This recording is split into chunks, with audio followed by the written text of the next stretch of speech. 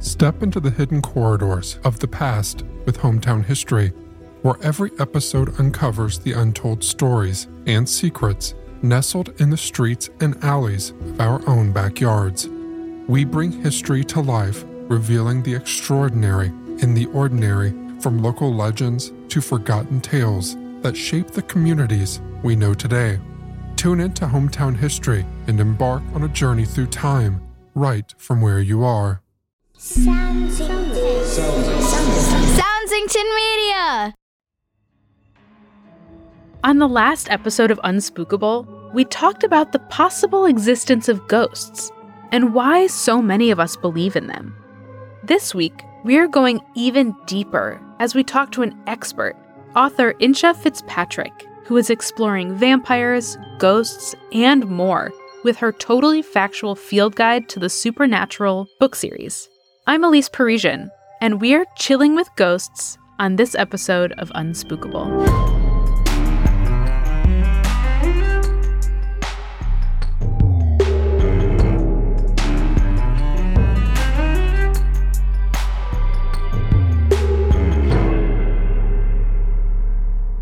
I'm here this week with Unspookable head writer Eleanor Riley Condit and producer Nate Dufort. We're excited this week to welcome Insha Fitzpatrick, writer of the new book, Chilling with Ghosts.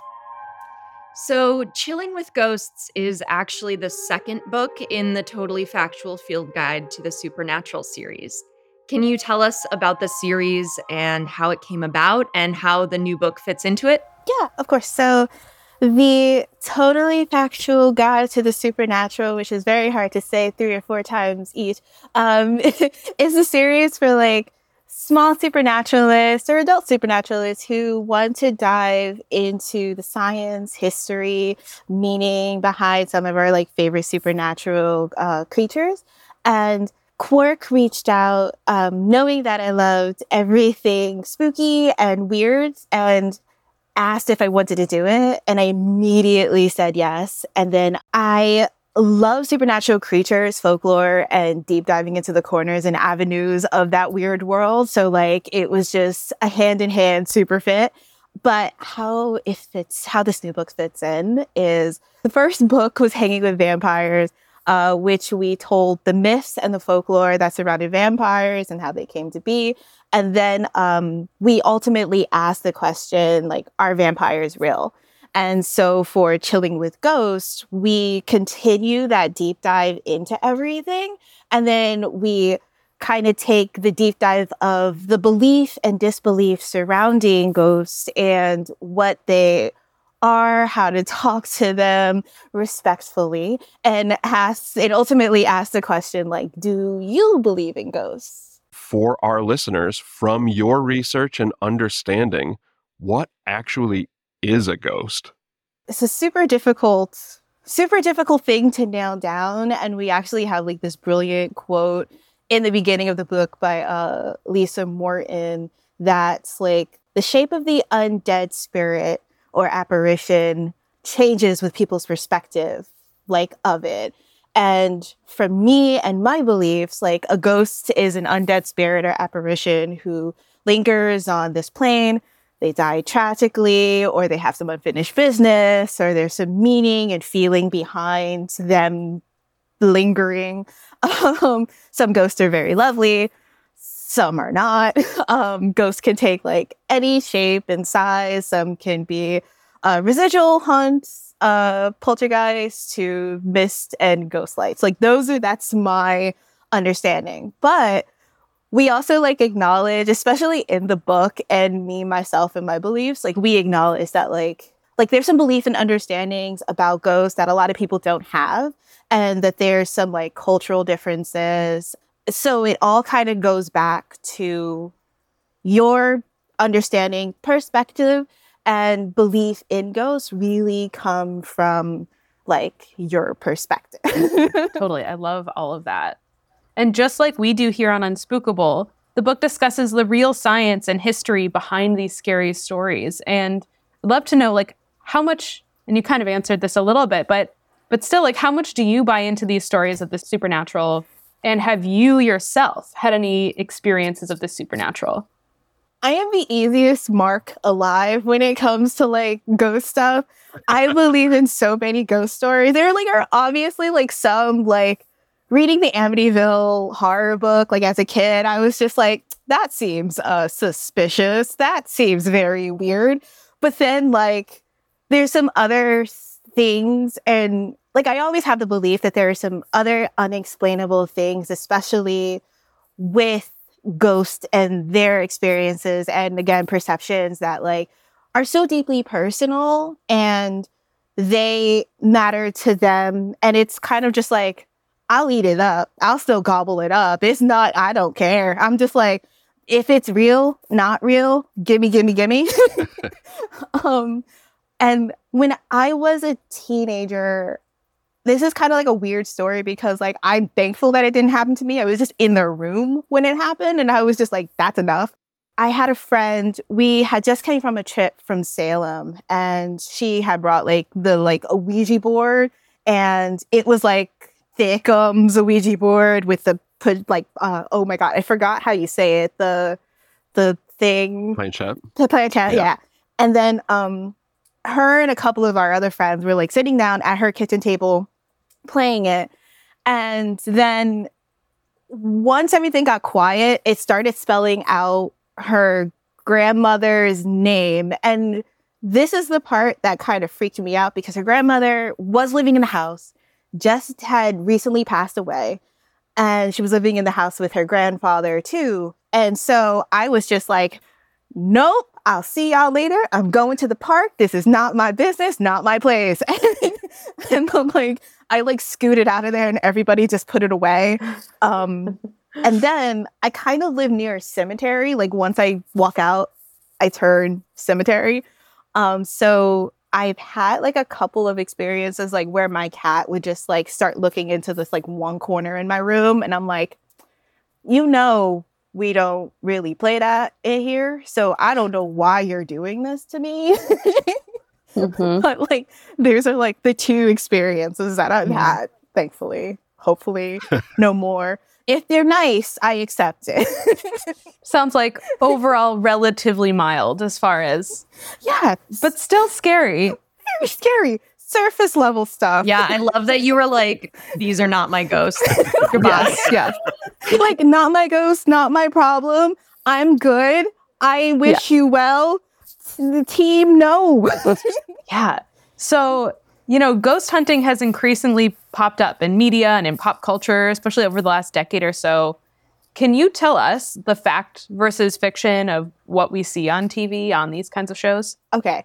I've been a really big connoisseur of ghost hunting reality TV for a long time. I've had to accept within myself that the really big fiction of it all is it's for entertainment. All of it's for entertainment, 100%. Like, I've also like read a bunch of interviews with like ghost hunters who used to work on that show, and then they'd be like, "Oh, like when you put a flashlight." But you put like a flashlight on the ground and then like you twist it a little bit and then you put your foot on it and then you could just twist it back and forth to tell us something, ghost. And then you guys have ruined this for me in a really big way.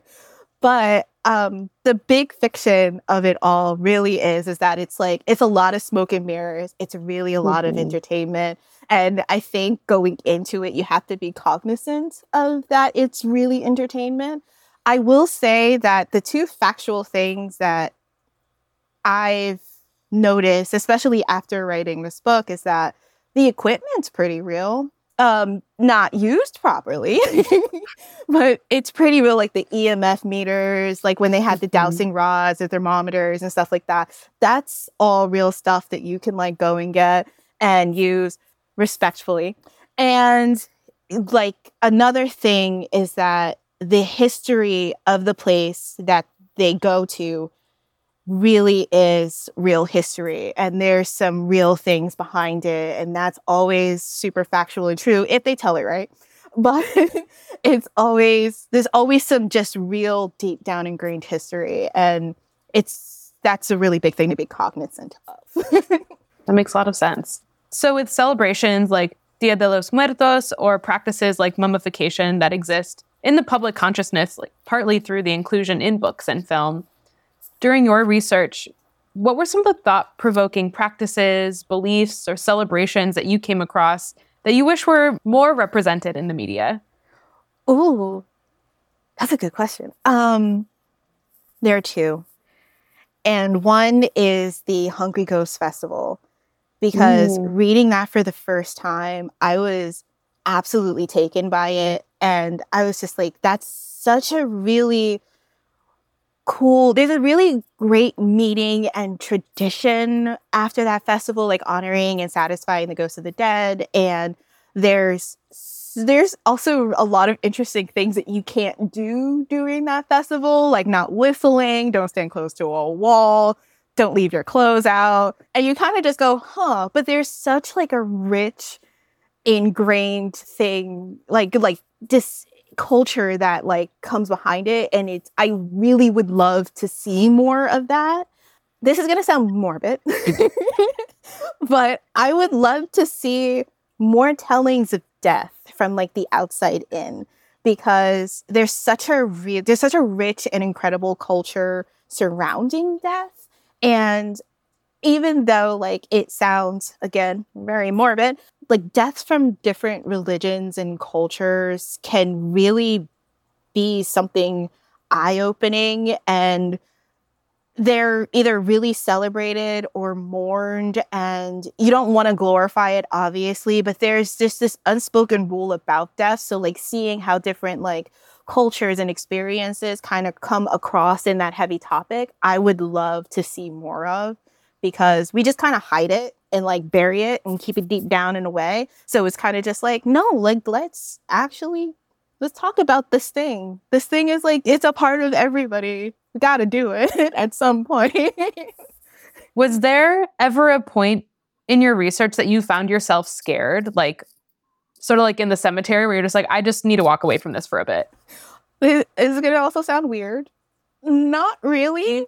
I think because given the book's subject matter, I was always like a really big person who was like comfortable with like death and grief and ghosts. And those were like always like my supernatural creatures. So like actually being able to do it, I'm just like, yeah, let's go respectfully.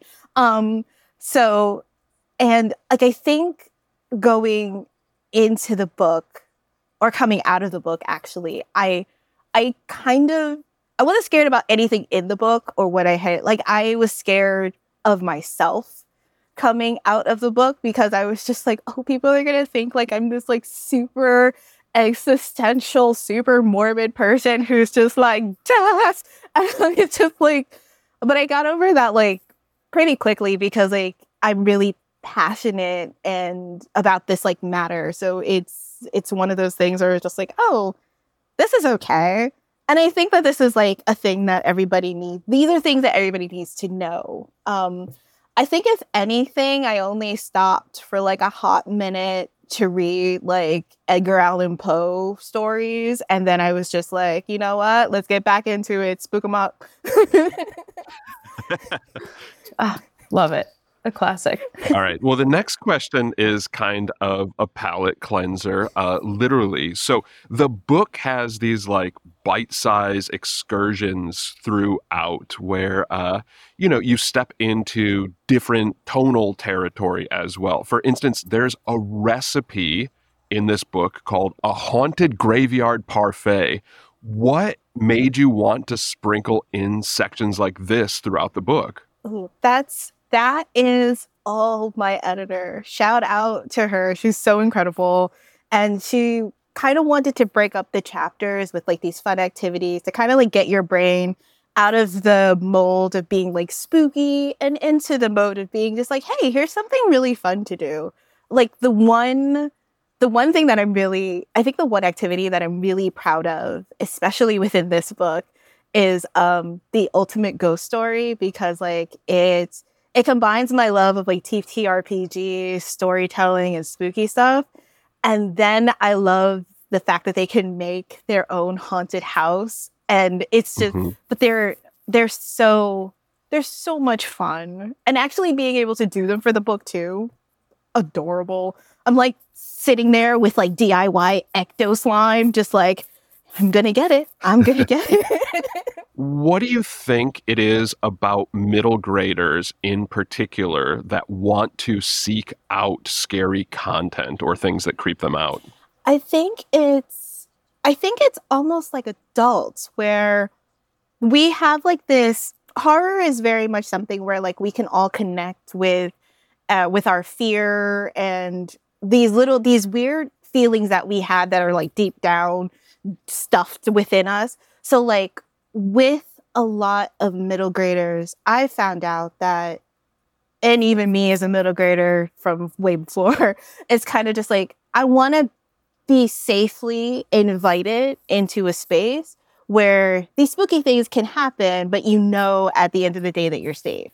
So I think with like hanging with vampires and chilling with ghosts, it's just kind of like it's that you're safe with us because we're taking you by the hand, like metaphorically, and we're guiding you through these spooky territories. But I think at the end of the day, it's like you could go back to your normal life and you won't see a vampire and you won't see a ghost. And that's okay. And that's pretty good. If you do see one, you have the efficient technology in order to handle it. Especially if you see a vampire, then you get a poncho. Or a garlic bazooka. Garlic bazooka. Wild. Everybody was just like, garlic bazooka. Like, what? What else are you excited about in terms of, books or movies or anything, even if it's not ghost related? What's really getting your brain going lately? I'm really right now kind of like going back through my like folk horror renaissance because like that was awesome. For me growing up, that was like a big genre for me, which like The Wicker Man, The Blood on Satan's Claw, things like that. And then I'm also kind of going through, since it's like spooky month, I'm also going back through my slasher era. Which like it never goes away. So I'm like rewatching all the Friday the 13th and like going back into this subgenre of horror and exploitation movies called like, people are gonna think I'm weird and morbid again, but it's called like gore-sploitation, which like has like a lot of Herschel Gordon Lewis films like Color Me Blood Red, The Wizard of Gore, and stuff like that. And then with books, I'm reading a lot of folk horror books. So like stuff like Bunny is a little bit folk horror-y to me. Yeah. And I just picked up The Honeys, which I'm like super into right now. And yeah, there's a lot. I could go on forever. I'm like, what else can I say? Because I'm always like deep diving into something like super strange and weird. Like I'm also like, I recently went back into like my 19th century spiritualism, and then which ended up taking me to like the Satanic Panic. So now I'm also reading Michelle Remembers. Yeah. Oh, like where am I? Insha, thank you so much for joining us. You can check out the Totally Factual Field Guide to the Supernatural's Chilling with Ghosts in your local bookstore or wherever you get your books. Insha, thank you so much. Thank you. Thank you for having me. This has been like such a pleasure and so much fun.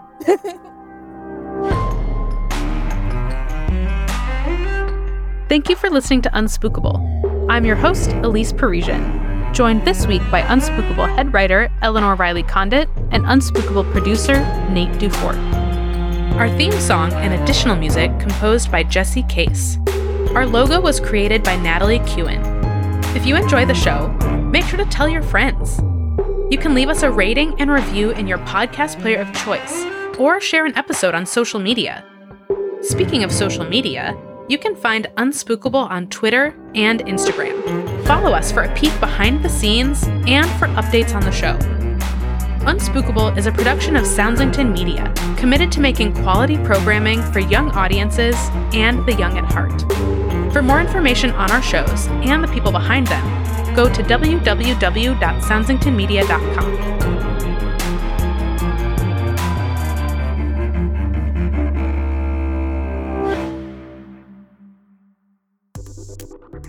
Hey, it's Meredith and Brian from Reach, a space podcast for kids. Have you got kids who can't break away from their screens at bedtime? Then this is definitely for you.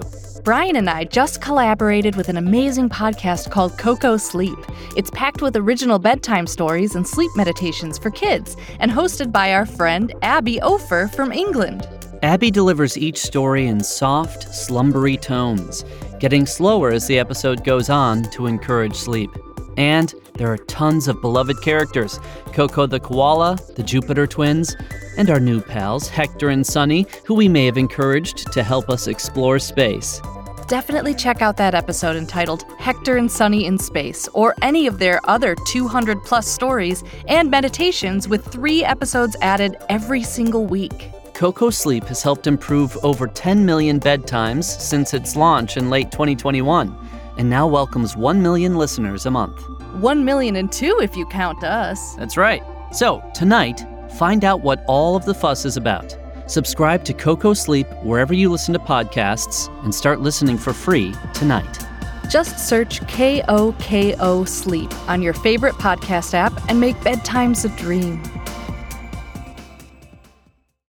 Have you ever wished that you had a direct line to your pediatrician to ask all the questions that constantly crop up while parenting? We sure have. That's why we launched the Bites of Health podcast. Every morning, we'll answer a commonly asked pediatric question in 5 minutes or less. You can tune in while you're making your second cup of coffee or from the school drop-off line. So be sure to tune in to Bites of Health, streaming now.